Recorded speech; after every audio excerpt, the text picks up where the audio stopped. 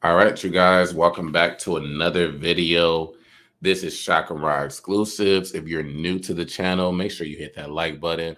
Make sure you hit that subscribe button because we got a lot of things that we got to talk about tonight. Our main story of tonight is we're going to be talking about Megan Thee Stallion exposing why her and Kelsey had a beef. So if you guys don't know, I'm sure you know, I'm sure you've heard, but just to give you guys a Cliff Notes version, last year when Megan Thee Stallion got shot, she fell out with Tory and she fell out with Kelsey. And a lot of people was wondering, like, why is Megan Thee Stallion falling out with everybody? Is it because they both were fucking Tory Lanez? Like, we still didn't have a clear understanding of what transpired that night, what happened the night before, and what happened the following few days.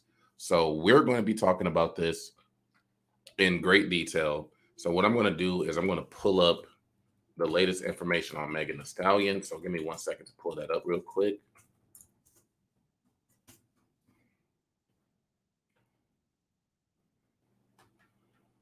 All right, so let me share this article real quick.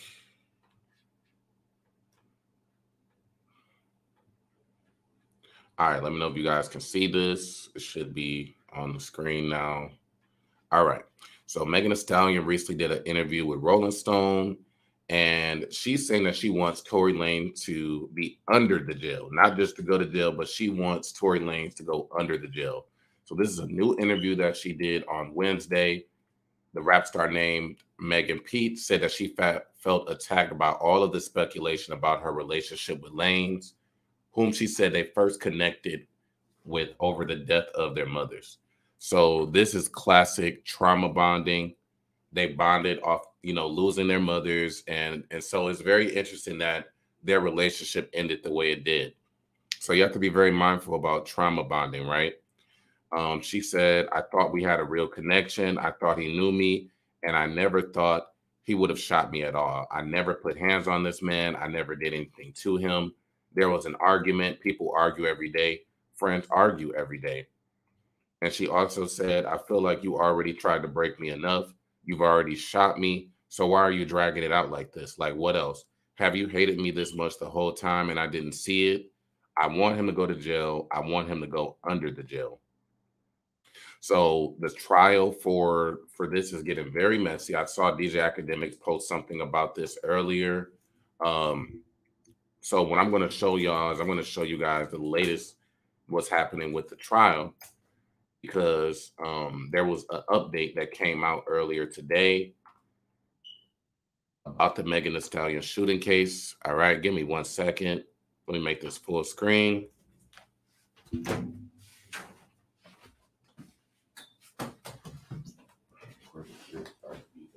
When I go live, it's going to start beeping. Of course.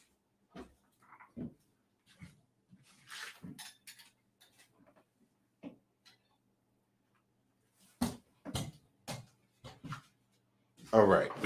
So it says here, let me actually take this off just for 1 second so y'all can see this article. This off. So it says here that the legal battle between Megan Thee Stallion and Tory Lanez, stemming from her accusation that Lanez shot her in the feet in summer of 2020, continues. Lanez, real name Daystar Peterson, is still facing charges of felony assault and for carrying an unregistered firearm, which he has adamantly denied for the past year. He pleaded not guilty to the charges, and things got even messier during a pretrial hearing in February when both Megan and Lanez took to social media to exchange allegations.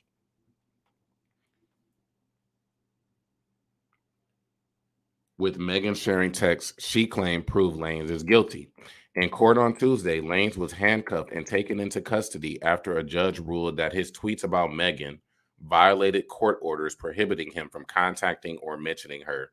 The trial date is currently scheduled for September 14th, but until then, let's run down how we got here in the first place. So in July 2020, Megan was seen getting in a police car with bloody feet, supposedly injuries sustained from broken glass, and was taken to the hospital.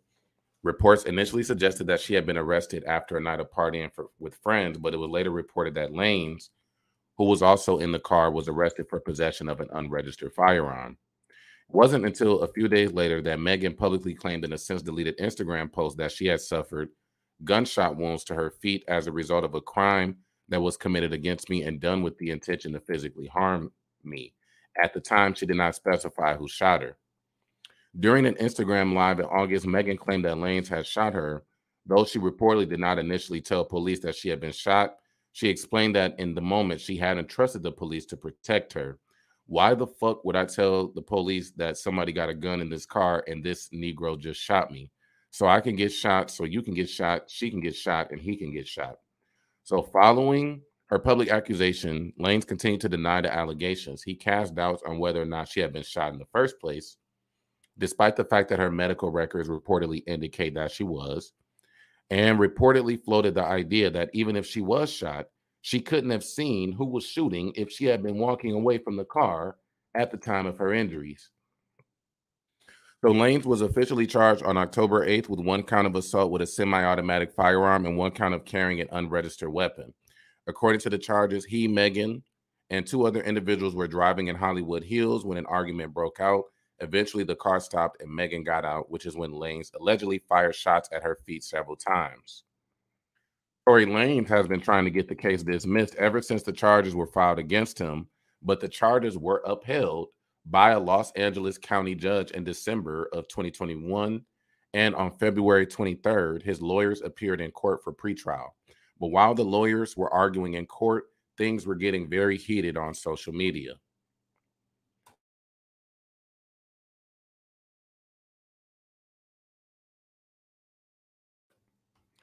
Continuing, before the court's proceedings began, podcaster DJ Academics alleged on Twitter that it was revealed in court a few moments ago that Tory Lanez's DNA was not found on the weapon in the Megan Thee Stallion case. The tweet was quickly picked up by fans, but was also quickly debunked by Megan herself. She said, "Court ain't even started yet, so why are y'all already lying? Y'all got breaking news 15 minutes before court started and nobody's even been called in yet," specifically calling out academics for spreading false narratives. This alleged DNA report was in fact brought up at the pretrial hearing, but the contents of the report were not, per Rolling Stone reporter Nancy Dillon. The report was merely mentioned as a part of Lanez's defense, though what it actually says remains unconfirmed. So his lawyer said, "We are in the process of actually retaining an expert with respect to DNA. It is our hope that we will be able to review and confirm the LAPD's analysis, which from our standpoint was favorable." Dillon added in a follow-up tweet that the discovery in the case is not publicly available, so reporters won't be able to see it. After being called out by Megan, DJ Academics deleted his original tweet, but he returned to social media following the hearing, repeating Lanez's attorney's claim that the DNA results were very pleasing to Lanez. He added, "I saw this doc myself. It literally says it was inconclusive in finding Tory DNA on the gun or magazine." Now, days after that, Megan Thee Stallion released some text messages showing that Tory Lanez was apologizing to her after their altercation. So you guys can see the text messages right here. On Sunday, July 12th, he said, "Meg, I know you're probably never going to talk to me again, but I genuinely want you to know I'm sorry from the bottom of my heart, and I was just too drunk. Nonetheless, the shit should have never happened, and I can't take it back."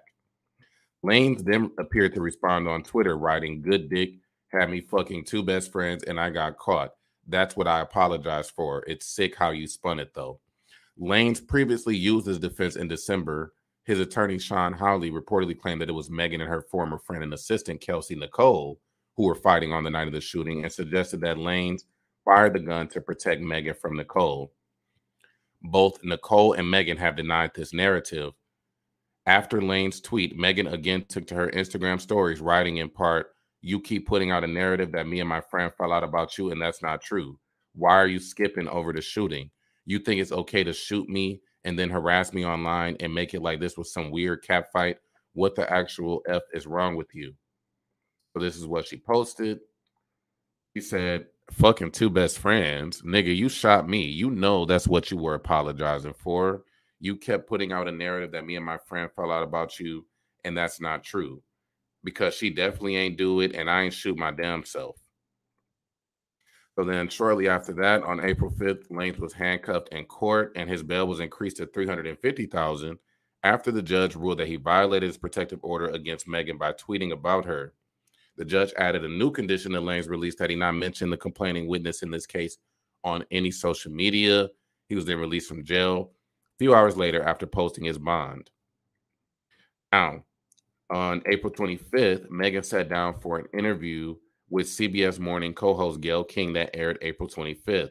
She recounted that the argument started because I was ready to go and everybody else wasn't ready to go, calling it normal friend stuff.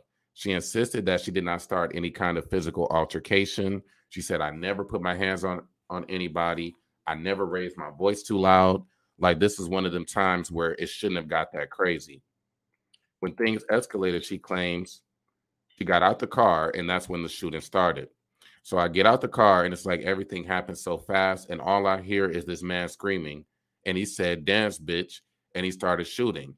And I'm just like, oh my God. Like, he shot a couple of times and I was so scared. Megan clarified that Lanez was standing up over the window shooting and said she was afraid to move too quickly to get away. I don't know if he's going to shoot about something that's like super important. I don't know if he could shoot me and kill me. Describing the physical shock of being shot, she said the adrenaline is pumping so hard. I'm not sure if he hit me. I feel it, but I don't understand what's happening. So I look down at my feet and I'm like, oh my God, like I'm really bleeding. Megan again denied Lane's claims that the two had a sexual relationship prior to the incident, telling King that they were close friends who bonded over the deaths of their mothers. Megan claimed Lanez apologized to her and Nicole, offering them both $1 million in exchange for their silence. Megan told King a third party contacted the police and she recalled her fear upon seeing officers and helicopters at the scene. And this was right around the time of the George Floyd shooting.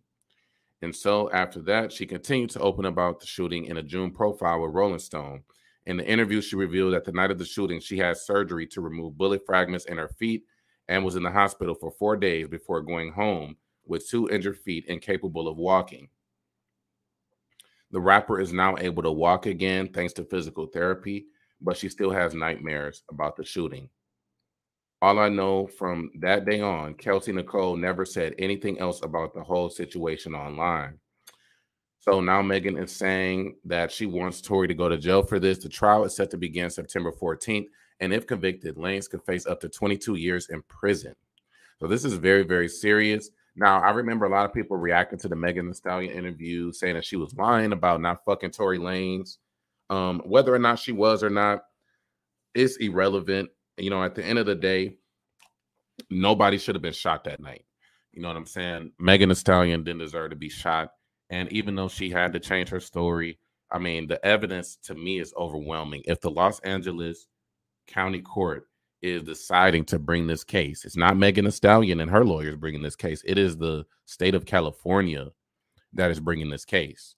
And so I feel like from day one, it was always very suspect to me that Kelsey was being so quiet. Kelsey never had anything to say. Like, how do you go from being best friends with somebody one night to the next day doing a diss track about them and, you know, not even speaking up on their defense? So I always thought it was real shady. And so now Megan Thee Stallion is revealing that Kelsey was paid off, allegedly. So let me see if I can find the Instagram post from earlier today.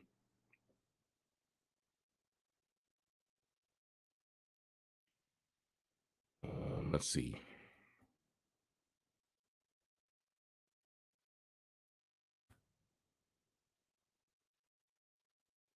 All right. So yeah. So this Rolling Stone cover came out today, and a lot of people were saying that, oh, this was a subliminal post towards Kelsey. And she captioned it. She said, I will never break.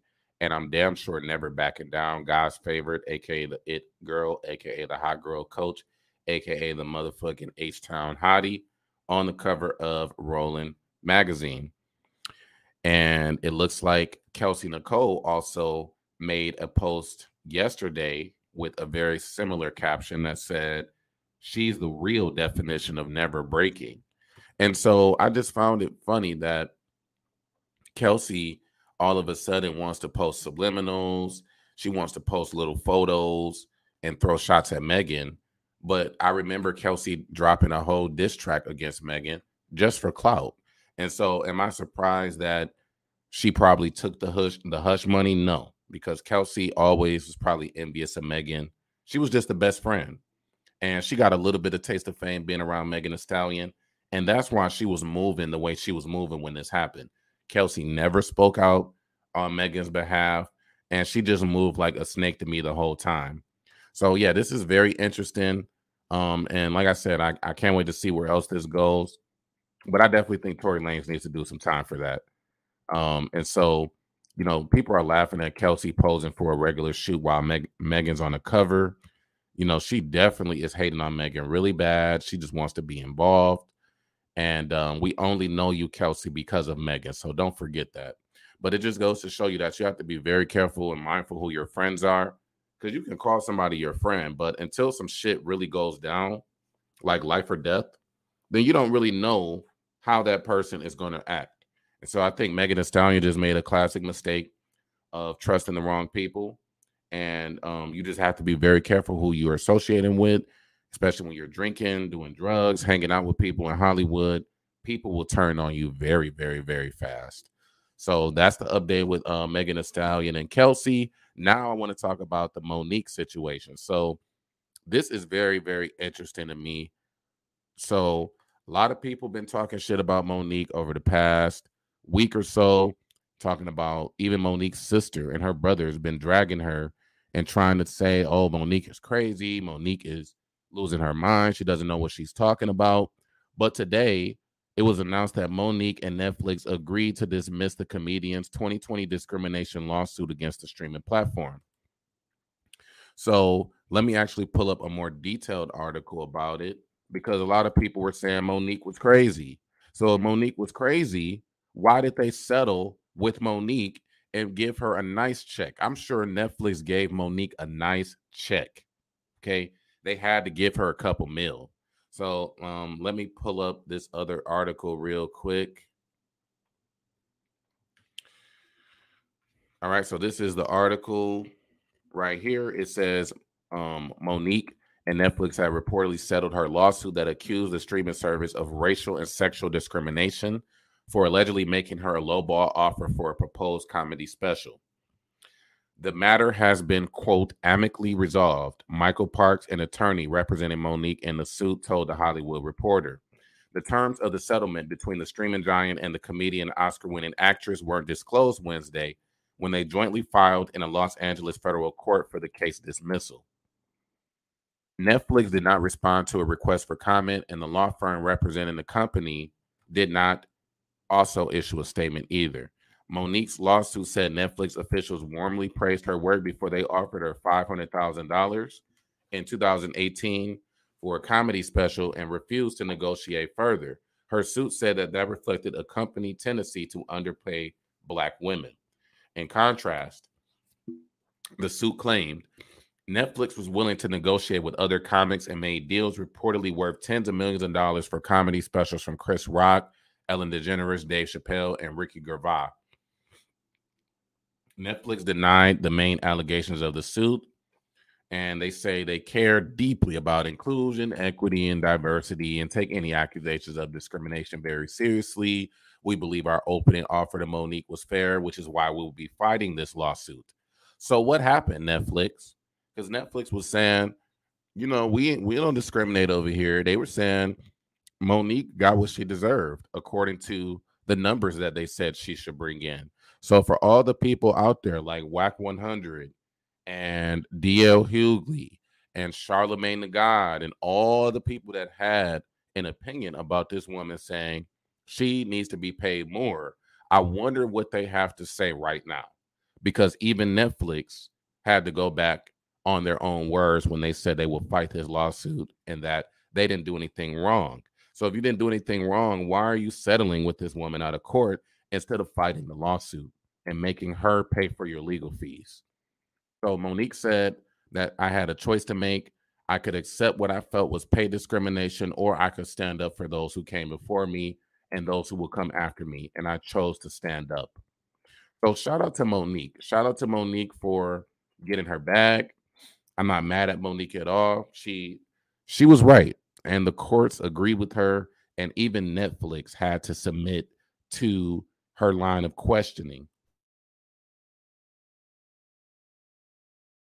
Even Netflix had to say, look, Monique, let's just settle this out of court. This is getting very messy. We don't want to open up the books too much. So we're going to go ahead and give you a nice settlement. So I want to know, how much money do y'all think they gave Monique? I think they gave her a couple million. I think if her offer was 500,000, Monique definitely just got a couple million. So shout out to Monique. Monique is winning out here. Now, I don't agree with her bringing up, D.L. Hughley's daughter being molested or anything like that.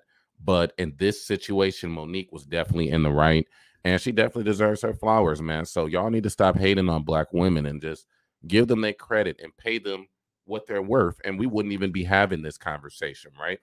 So now we got to talk about Blac Chyna. So Blac Chyna, oh my goodness. So Blac Chyna is once again in the news because she has to pay about $390,000 in legal fees.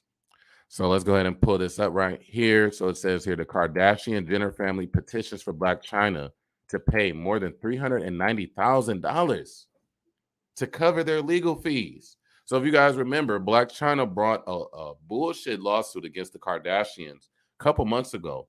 And she tried to blame the Kardashians and say the Kardashians are responsible for her losing her show because she broke up with Rob.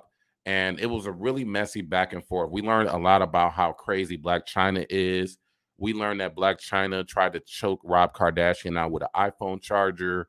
We know that she put a gun to his head and said she would kill him. So we learned that Blac Chyna is really crazy behind the scenes.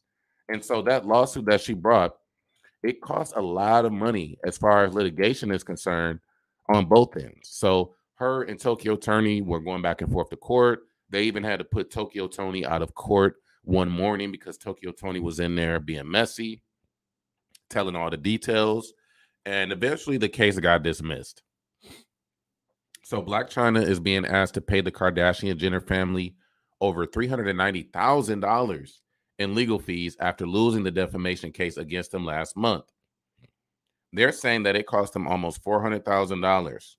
And this is the legal team of Kris Jenner, Kim Kardashian, Khloe Kardashian, and Kylie Jenner. Now, this is a petition that they have made and is obtained by People magazine, and it shows the grand sum of all the legal fees, including jury fees, deposition costs, models, enlargement, photocopies of exhibits, and more. In a statement to People, Blac Chyna's attorney, Lynn Ciani, said of the petition, Kris Jenner's attempt to financially ruin Angela White, the mother of her granddaughter, Jean Kardashian, will not work. Under California law, costs are awarded to defendants only when they are without fault. In this case, a Los Angeles jury reached a verdict that defendant Kris Jenner falsely claimed that Chyna beat the ish out of Rob's face, and that defendant Kylie Jenner falsely claimed that Chyna would proceed with using and physically abusing my brother. So the same Los Angeles jury reached a verdict that defendants Kris Jenner, Kim Kardashian, Khloe Kardashian, and Kylie Jenner did not act reasonably and in good faith to protect their own economic interests in the Rob and Blac Chyna show. Quoting again what her lawyer said, Angela White's objectives in the litigation were to prove that Kris and Kylie Jenner's statements were false and that all four defendants did not act reasonably and in good faith regarding season 2 of Rob and Chyna. Because Ms. White achieved these litigation objectives, defendants cannot be considered prevailing parties under California law, and they cannot recover their exorbitant litigation costs of $391,000. So that is what her lawyer said. So this is very interesting. So the lawyer saying that even though Blac Chyna lost the case, she technically proved that she was defamed, even though the case got dismissed. So I don't know. What do y'all think about this? Do y'all think Blac Chyna should have to pay those legal fees, or do y'all think the Kardashians are just trying to punish Blac Chyna at this point?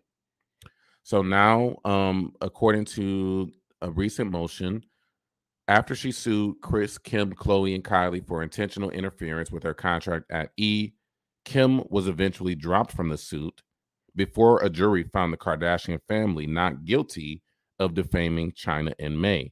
No monetary damages were awarded to the model. Following the ruling, China's lawyer says she planned to appeal the decision.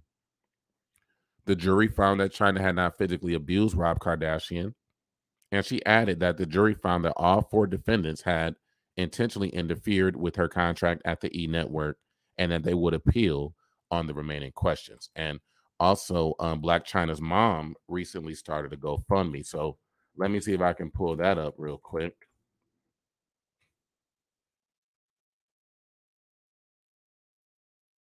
All right. Yep, here it is right here.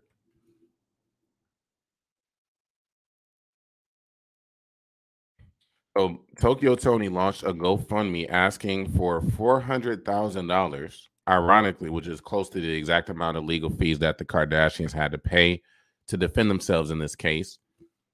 And I just think it's a bad look. Like Tokyo Tony don't need to be starting no GoFundMe's until she get her teeth fixed, respectfully. And here's a link to the GoFundMe. I want to see how much money the GoFundMe has made. So wow. So you're telling me that after all of this time, Tokyo Tony was only able to gather $1,355. This is such a damn shame. How did you only raise $1,300, Tokyo Tony? Damn. This is embarrassing. This is so embarrassing. And look at the picture that she chose.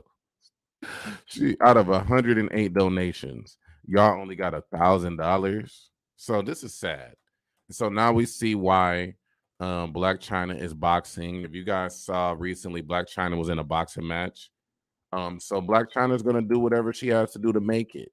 Whether she has to sell skin bleaching cream, whether she has to box, whether she has to do OnlyFans, whether she has to play basketball, whatever Black China has to do, she is gonna do it. And that's why she fucked up. She fucked up when she tried to sue the Kardashians, when she know that she was acting a damn fool, fighting people, pulling out guns, choking people, just all kind of shit. So she really thought that suing the Kardashians was going to be her ticket to a bag, and now she's another $400,000 in the hole, and now she's claiming she's going to appeal. So good luck with that, Black China. I definitely think that Black China just ain't got it. So if the Kardashians are asking for that $400,000, they are entitled to that, in my opinion. But we'll see what the court says. We'll see what the courts have to say about that. But I want to know what you guys think. Do you guys think Black China should have to pay the Kardashians legal fees? Or do you guys think they're just trying to bankrupt this woman at this point? Because she wouldn't be in this situation if she wouldn't have brought a bullshit lawsuit in the first place. Let's keep that real. She was looking for a bag, and she was like, shit, the Kardashians, should I get about 100 million out of them for defamation? And so she probably forked up over a few $100,000 thinking that she would get some millions in the end, but it backfired. So you have to be very mindful of when you're bringing a lawsuit and you don't have all your facts together. You never know what could come out in court, especially when you're suing somebody like the Kardashians. They probably have access to the best lawyers somebody can get in this country. Like the Kardashians got that long, long money. So I don't know what drugs Black China was on. I don't understand why she thought this was a good idea. But now she's really put herself in a hole to the tune of $400,000. So at this point, Black China, you just got to pay up. All right, you got to pay up. It's time for you to pay up. Now we got to also talk about one more story. We got to talk about Kim Kardashian is being dragged all over social media right now because, according to recent reports, and according to the family of Marilyn Monroe, the dress that she wore, she took some of the diamonds out of the dress allegedly. So let me see if I can find that post real quick.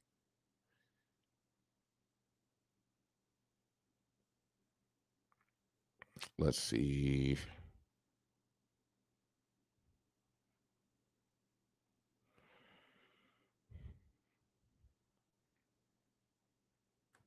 Matter of fact, let me just Google it. It's probably on it's neighborhood talk.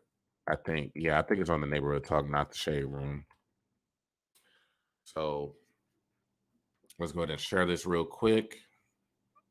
Peace to Hood Conservative. Peace to Living Life to the Fullest. I see y'all in the chat. Thanks for coming through tonight on this late night show.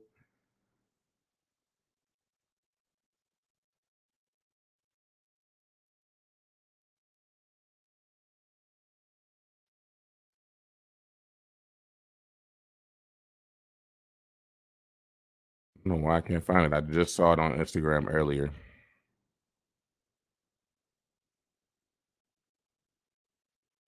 All right, so I'm gonna just Google it at this point because I can't find it. But Kim Kardashian, Marilyn Monroe's family is not happy with Kim Kardashian, and this is really major news because Kim Kardashian was really doing the most when she wore, that Marilyn Monroe dress. And so there's conflicting stories. So one story saying that it's permanently altered, and then another person saying the dress was already damaged before Kim Kardashian wore it. So which one is it? So her family is accusing her of ruining the dress, not just damaging it, but completely ruining the dress. And this is the dress that she wore at the Met Gala. This was, I think, last month or so. And it says here that Chad Michael Morris said a visual artist who curates museum and costume exhibits says he observed irreparable damage to the dress when he saw it on display at Ripley's Believe It or Not on Hollywood Boulevard in Los Angeles. Morissette says he previously handled the dress in 2016 when he displayed it for Julian's Auctions, where Ripley's purchased it for $4.8 million. As a result of Kim Kardashian wearing the dress up the Met Gala steps, Morissette says the garment now has a damaged zipper, shredded fabric by its hooks, stress on its shoulder straps, and its missing beads and sequins. Pictures of the dress on Sunday, which he shared with Monroe memorabilia collector Scott Fortner, who reposted them on Instagram to compare how the dress looked before Kim Kardashian actually wore it. So let's see if we can pull that up real quick. All right, so this is the before of the dress, and this is after. And so they are very, very upset. They are saying that great care was taken to preserve this piece of pop culture history. No alterations were to be made to the dress, and Kim even changed into a replica after the red carpet. We basically had many conversations with Kim and her team and put a lot of requirements in place with security and handling of the dress. The dress was never with Kim alone. We always ensured that at any time we felt that the dress was in danger of ripping or we felt uncomfortable about anything, we always had the ability to be able to say we were not going to continue with this. And so, yeah, people are dragging Kim Kardashian for this. But I mean, if you really think about it, Marilyn Monroe was a very petite woman. Like, let me see if I get a picture of Marilyn Monroe real quick. Marilyn Monroe was very petite, and Kim Kardashian has had a Brazilian butt lift. I mean, she's had all kind of surgeries, so there is no way that she could have fit that dress anyway. I don't understand why they was trying to fit Kim Kardashian in a dress that was worn by a woman that's like half her size 50 years ago. So if you look at this, look at Kim Kardashian's shape, look at her boobs, and then look at Marilyn Monroe's shape. Marilyn Monroe didn't have a lot back there. I'm just saying. She didn't have a whole lot back there. She didn't have a fake booty. She didn't have fake silicone boobs. She didn't have none of that going on. So this is definitely a bad look for the Kardashians. Um, so I will definitely be interested to see how much more backlash the Kardashians are going to get. Of course, the Kardashians are going to claim the dress was already damaged before they rocked it. But nah, Kim Kardashian was just doing too much. I think she said she even lost 20 pounds in like a month just so she could fit in this dress. So this is the perfect example of doing too much, vanity, and ruining a classic by an icon. So shout out to Marilyn Monroe's team and her estate for protecting her legacy, but they should have never signed off on this in the first place. So I definitely want to know what y'all think about that. What do y'all think about Marilyn Monroe's estate coming out and pretty much slamming Kim Kardashian for fucking up the iconic Marilyn Monroe dress? All right, now we got to talk about another story. So now we need to talk about, let me see.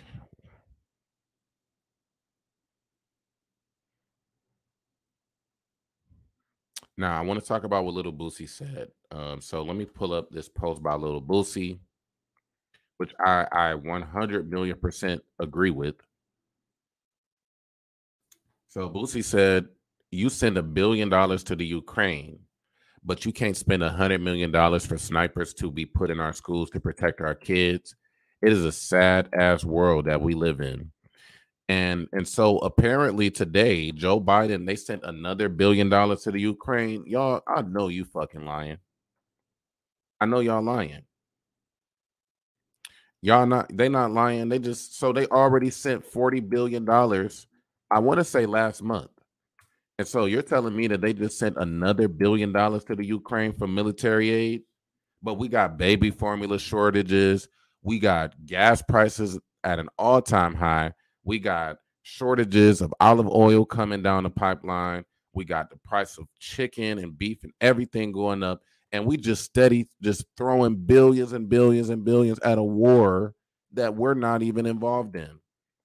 So it says here the Biden administration announced on Wednesday it was providing an additional $1 billion in military aid to the Ukraine to fight Russia, a package that includes shipments of additional ammunition and coastal defense systems. U.S. President Joe Biden spoke by phone with Ukrainian President Volodymyr Zelensky on Wednesday ahead of the announcement, which the Pentagon said included providing the Ukraine with 18 howitzers, 36,000 rounds of howitzer ammunition, and 2 Harpoon coastal defense systems. And yeah, so they just sent them another $1 billion. All right. So this is insane, you know, and I'm not saying that we don't need to help the Ukraine. I think we should help. I think we should try to do whatever we can. But when Americans are suffering, when we can't even go to the gas station and I have to spend $50 to go to the corner or to drive to work, why can't we get a stimulus for Americans? Why can't we get a bill that's going to hold on. Why can't we get a bill to bring gas down? Why can't we get $1 billion to open up a new factory for baby formula or something? You know what I'm saying? So it's just like the priorities of Joe Biden are so obvious. It's so obvious that he is not putting America first. It is obvious that, you know, that there's more money in war than anything else. And so this is never going to stop. And this is why inflation is so high, because, you know, people are going to continue to send money to the Ukraine and we're spending money that we don't have. All right. Now, let's talk about Herschel Walker for a second. So Herschel Walker is having a very bad week. He's been exposed, right, for being an absentee father. So Herschel Walker is a Republican nominee, and he's running against Democratic Senator Raphael Warnock. All right. So first, a report came out from the Atlanta Journal-Constitution that said Herschel Walker claimed to be in law enforcement when he wasn't. Walker's campaign said he majored in criminal justice during his time at the University of Georgia and was an honorary deputy in Cobb County, along with 3 other Georgia counties. They did not specify which ones. The Cobb County Police Department said they have no record of involvement with Walker, and the Cobb Sheriff's Office could not immediately say if he was an honorary deputy or not. And Walker said this all the way back in 2019.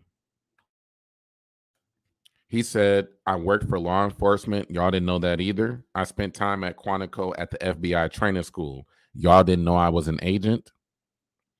As for comment by the Atlanta Journal-Constitution, Walker's office provided Associated Press stories from 1989 that suggest Walker spent a week at Quantico as he was retiring from pro football. They had an obstacle course and you shoot at targets to protect your partner as you advance up the course.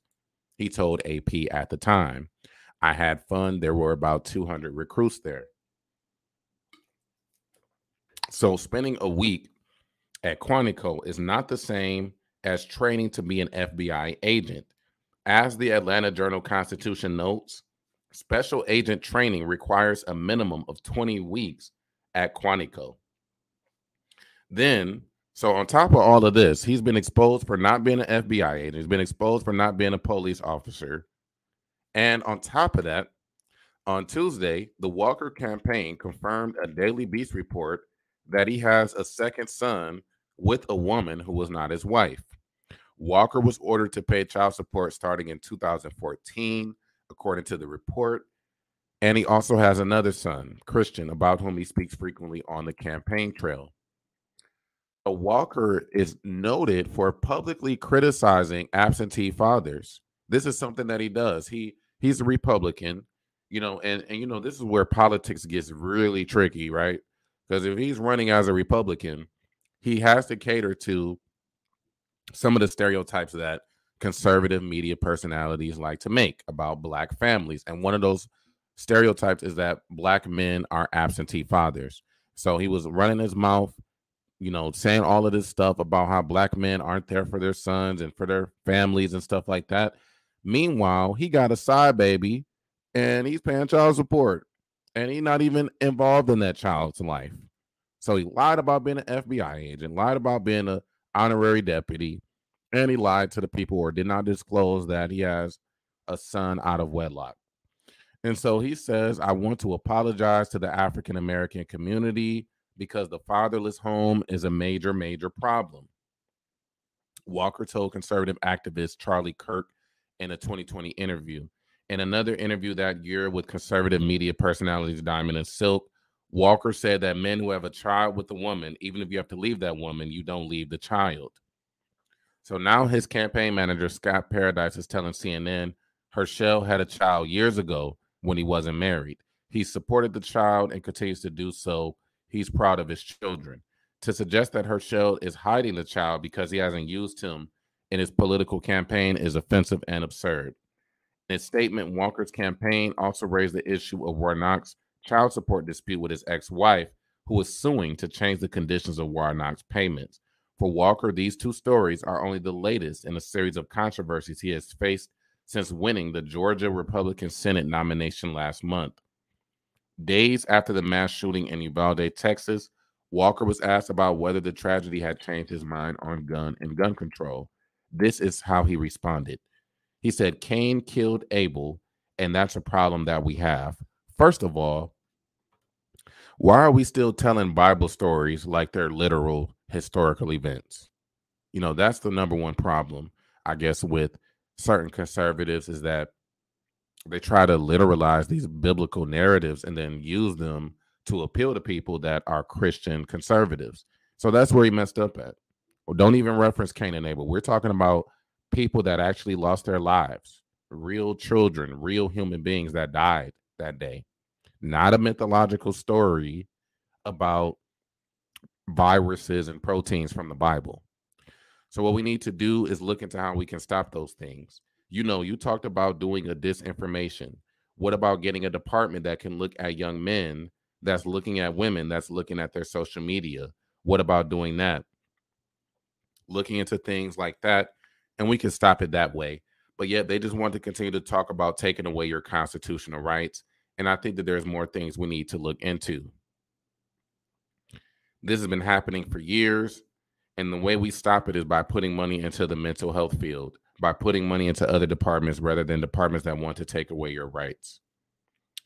All right. So the question really is, how much does all of this matter anyway? Walker, after all, closer to the Republican Senate nomination, largely on the strength of his fame running as a running back for the University of Georgia, as well as an endorsement from former President Trump. So this is a bad look for him. Again, you got to be very mindful of, trying to just appeal to conservatives or just people in general, because if you got demons in your closet, if you got a side baby in your closet, you need to make sure you got your shit together and disclose up front, that type of information.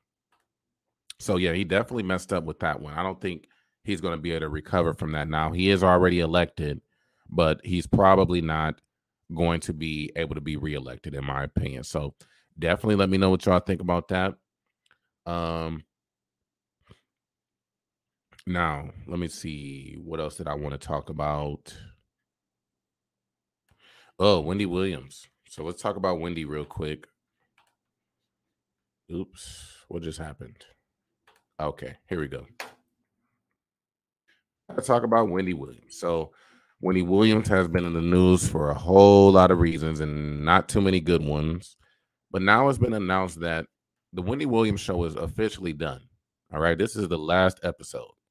And what's crazy is Wendy was just on Instagram not too long ago talking about how she's going to be back, that her and Sherry Shepherd are going to have a conversation, and that she's going to be back on her show. Now, they're saying that according to Variety, the final episode of the Wendy Williams show will air this Friday after being on the air for the past 13 seasons. As many of you know, Wendy Williams has been absent from her talk show since late last year, and guest hosts have been filling in for her ever since. While many folks were hoping to see Wendy during this latest episode, Variety reports that Wendy will not be present for the final show. However, the show will consist of a video montage as it celebrates the show's success after first debuting in 2008. All right. And so this is really crazy. Like, why do a final show and not let Wendy say her goodbyes to her fans and her audience? Like, I just feel like there's something else going on here. I don't know if it's because Wendy is not well. I don't know if she's still sick, but I just feel like it's not a good look for them to do the last episode and not even just invite her on to say her final goodbyes or just to summarize her last 13 seasons on the show.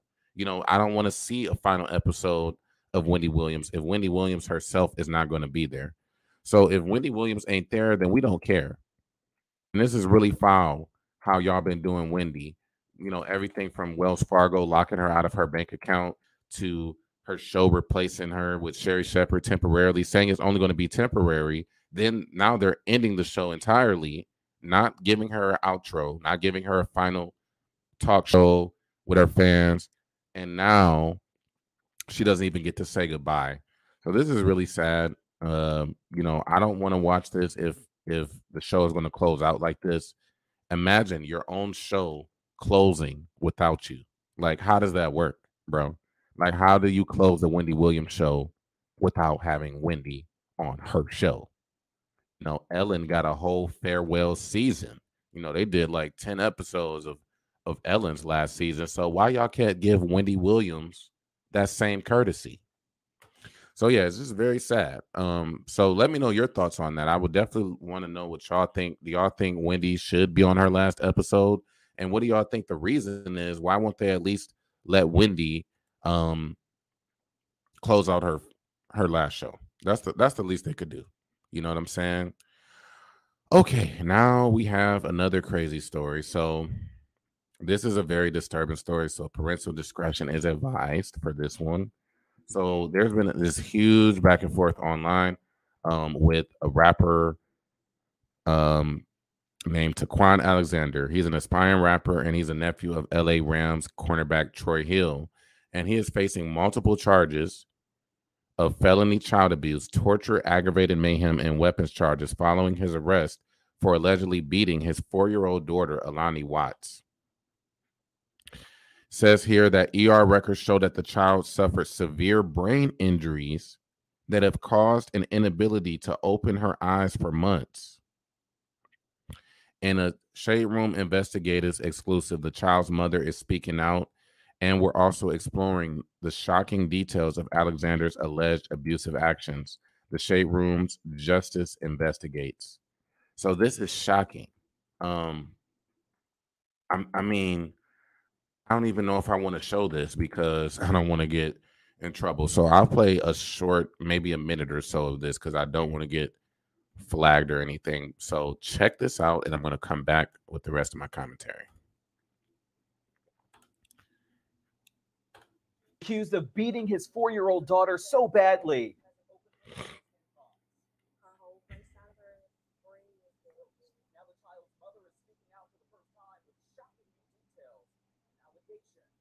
Justin Carter. This is TSR Investigates.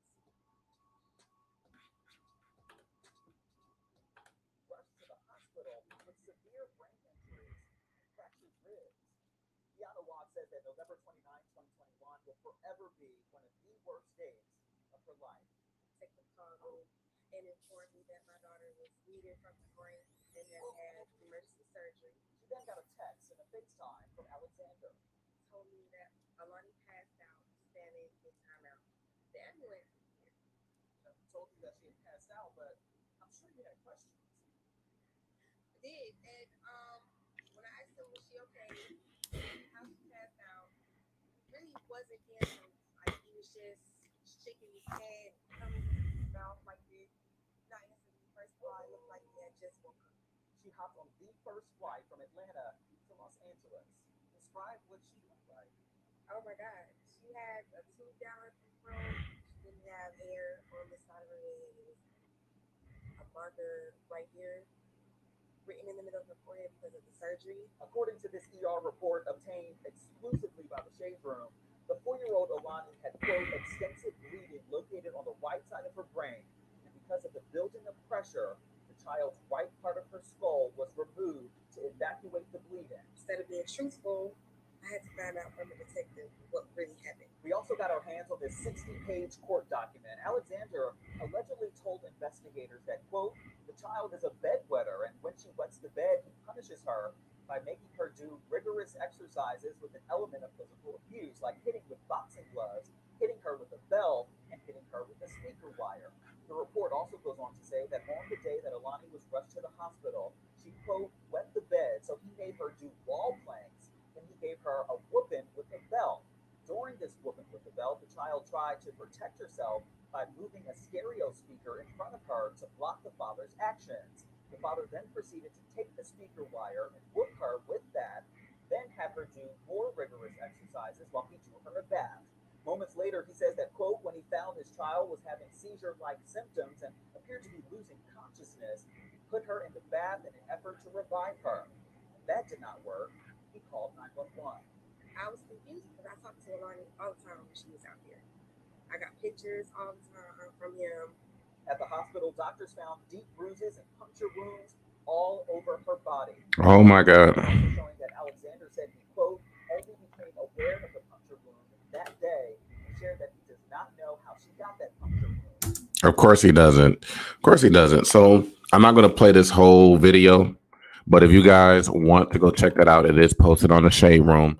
But this is very, very disturbing to me, that you would put puncture wounds in your own daughter, or that you would beat your own daughter so badly that they had to remove part of her skull just to stop the bleeding. And then he lied about it to his baby mom. You know what I'm saying? She didn't drop the child off. She didn't went about her day, probably living her best life, thinking her daughter is safe with her child's father. And this dude is over here almost about to kill this child just because she wet the bed. And so it's very disturbing and it's very sad. And it just really speaks about how we do have issues in the Black community when it comes to discipline. Because of our history of slavery, we think it's normal to discipline our children with extreme measures. This is a 5-year-old girl. Like, this is not a 13-year-old, a 14-year-old. We're talking about a baby. And she got puncture wounds, bleeding in her brain. And it's just so sad. And so I am so glad that somebody, investigated this, and I hope that he goes to jail. Now, I see T.I. is in the comment section on the Shade Room saying free smoke. How can you say free somebody that did something like this? Or, I don't know if he's saying free that dude or if he's saying something else. But yeah, this is crazy. I really hope that the daughter pulls through. And I can't believe that somebody would do this to their own child. Okay, but it just speaks to the times that we're in where people don't have natural affection anymore, even for children. So it's very, very sad. Now my last story tonight that we're going to talk about is the WAC 100 and Big U situation. So recently, Big U and WAC 100 been beefing and going back and forth. I did see WAC 100 apologize to him the other day. So what I'm going to do is I'm going to show you guys what Big U had to say after WAC 100 apologized to him, and then I'm going to come back with the rest of my commentary.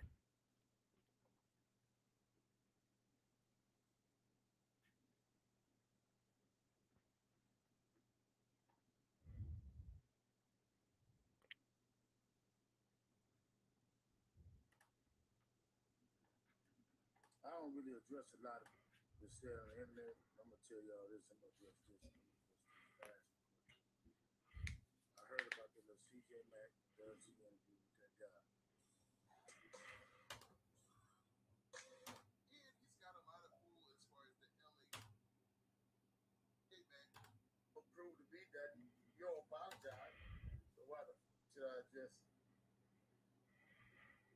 That's so stupid. And all you people just go with whatever is the first thing on your mind. Now, in that clip, Nick was really responding to a lot of the backlash he was receiving and a lot of the things people were saying online during the time that, waited, I didn't. Hold on, that's not the right video. Hold on.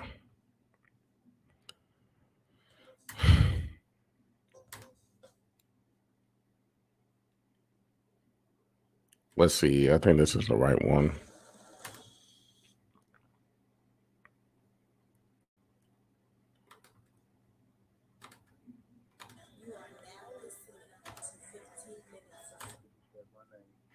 Respect my family.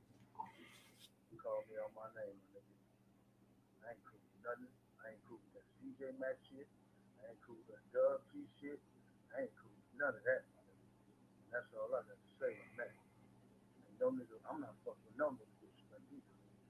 Come see me in my face. That's all I'm saying to that, man.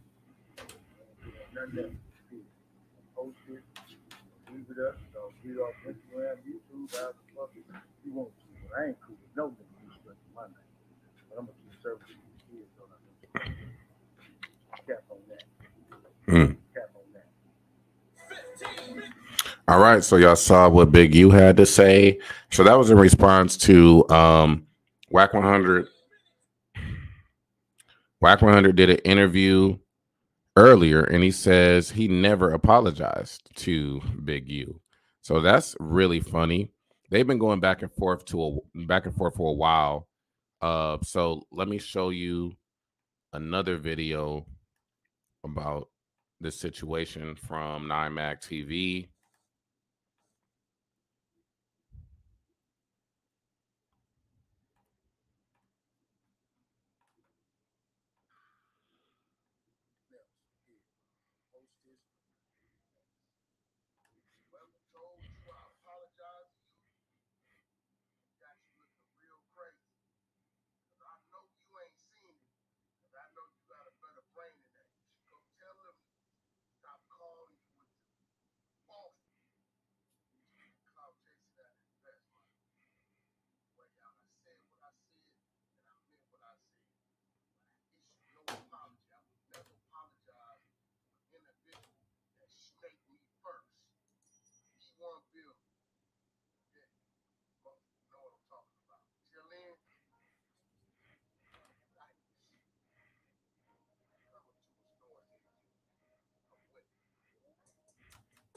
Wow. So y'all just saw that. All right. So y'all see there's a conflicting story. So Big U claimed Wack 100 tried to apologize and he didn't want to accept it. And Wack 100 is like, hey, I didn't apologize to you, my nigga. So stop clout chasing. So I definitely want to know what y'all think about that. Do y'all think he actually apologized to him? Because I wasn't able to find any audio or video of him apologizing. So I'm not sure why he's saying that he doesn't accept an apology that he hasn't gotten. So that's wild. Now, my last story tonight is we're going to talk about rapper Trouble's funeral. You guys don't know rapper Trouble recently passed away. Hold on. Rapper Trouble recently passed away after he got caught at a woman's house and her crazy ex came home with a key after the ex had just got kicked out a week earlier, and he shot Trouble in the chest and he died. So we will be reviewing some other Trouble videos. He does have some different documentaries and some different things that he put out way before he died. So I definitely want to pay homage to Trouble. So just to give you guys a quick preview of the homegoing for Trouble, shout out to 9Mag TV once again for this exclusive.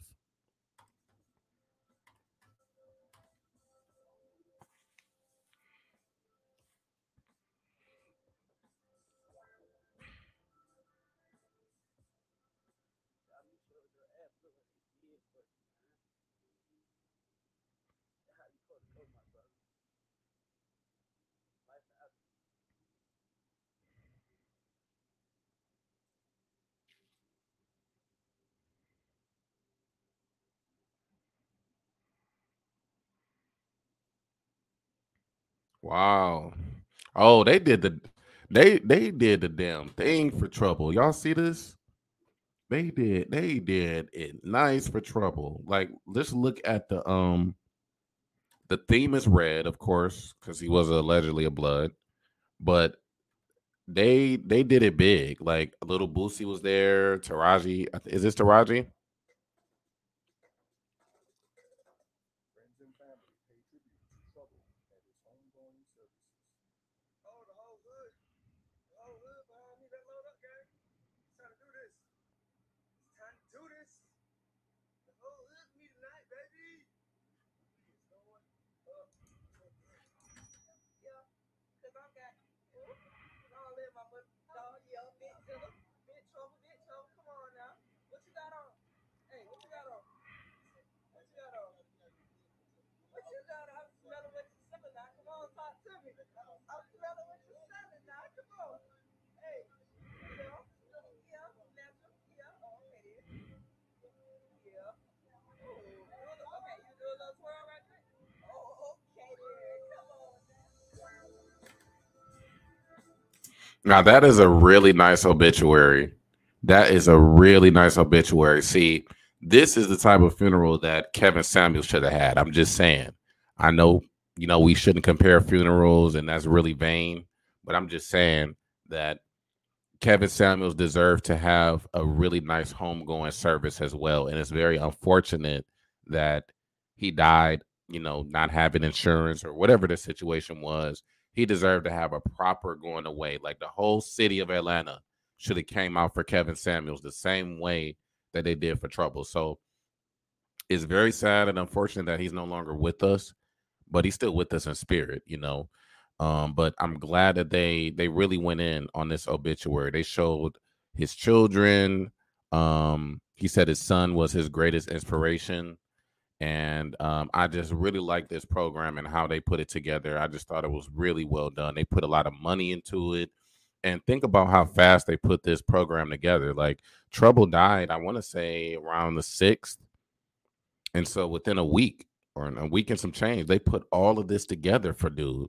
So with Kevin Samuels, I think it took them 16 days just to put together that funeral. And Trouble, wasn't even necessarily a high value man. I mean, he had a couple songs that came out, 10 years ago, but I'm just so happy that they did this home going right. So shout out to Atlanta for putting this together. Hold on. Oh yeah, they look at all of these photos they got in here. Look at this. This is nice. This is so nice, bro. They got so many great photos of him and his family in this funeral program. So they did an order of service. They had a prelude. They did Miss You. They did some scriptures. They had a pastor come through. They had his brother, his sister, his uncle speak. They also had Boosie speak. They had acknowledgments. They had a eulogy. And yeah, it was really nice.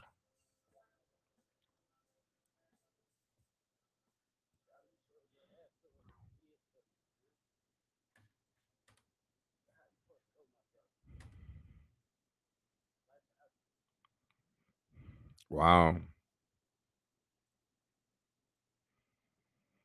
Wow. Look at that.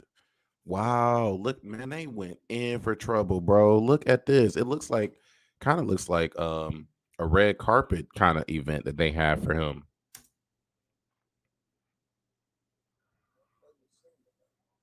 Wow. Wow. And they got a picture of him and his kids right there, man. This is so nice. This is probably one of the best home goings that I think I've ever seen, honestly. They did.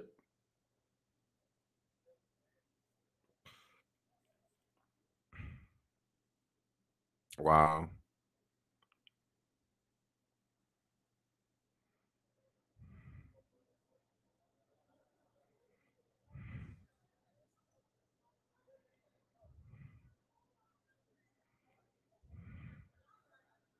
Be sure to like, comment, and subscribe.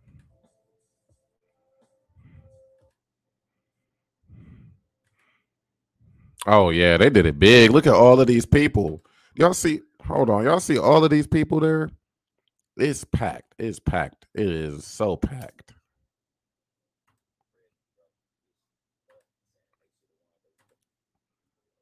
Okay, and then this is the carrots right here.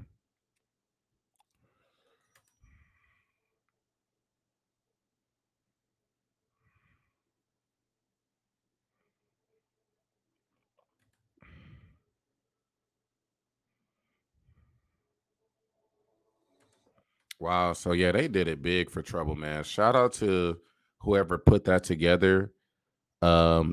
Now we do have some more footage. I'm not gonna play a whole lot. I'm gonna just play a short clip. Hopefully I don't get flagged for sharing this. But I really want to show y'all how much Trouble was loved by the community. And this is a real impact. When you have a real impact on life, even if you die, it'll be obvious to the world the impact that you had on people, even when you're no longer with us. So let me see if I can find a short clip of this. So, ooh, yeah, y'all see this? Bro, they went ham at this funeral. They got flowers everywhere. See, this is the type of funeral. Again, I hate to keep bringing up Kevin Samuels because it's really not that serious, and I don't want to disrespect Kevin Samuels. Rest in peace. But why couldn't people go this hard for Kevin? Like, Kevin Samuels had a huge impact too. You know what I'm saying? He didn't deserve that funeral that he had. I feel like they could have just put more effort into it. But you see how everybody's dressed a certain way. Everybody's dressed so nice. They have friends and family come speak. It's just so nice, man. It's just so nice. And it's just reminded me of the funerals that I've been to. And then we have Little Boosie was there, and I think Little Boosie spoke a little bit. So let me see if I have access to that.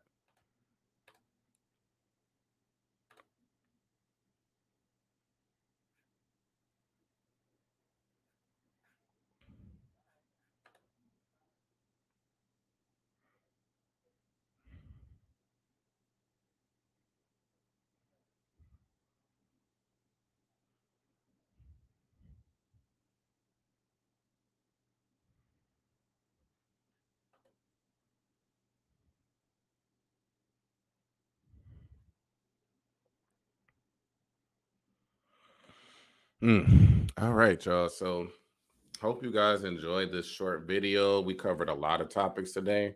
So go ahead and leave a comment. Let me know your thoughts on Trouble's funeral. Let me know your thoughts on Monique settling with Netflix. Let me know your thoughts on Whack 100 and Big U. And also let me know your thoughts on the Megan Thee Stallion situation. So thanks for tuning in, and I will see you in my next video.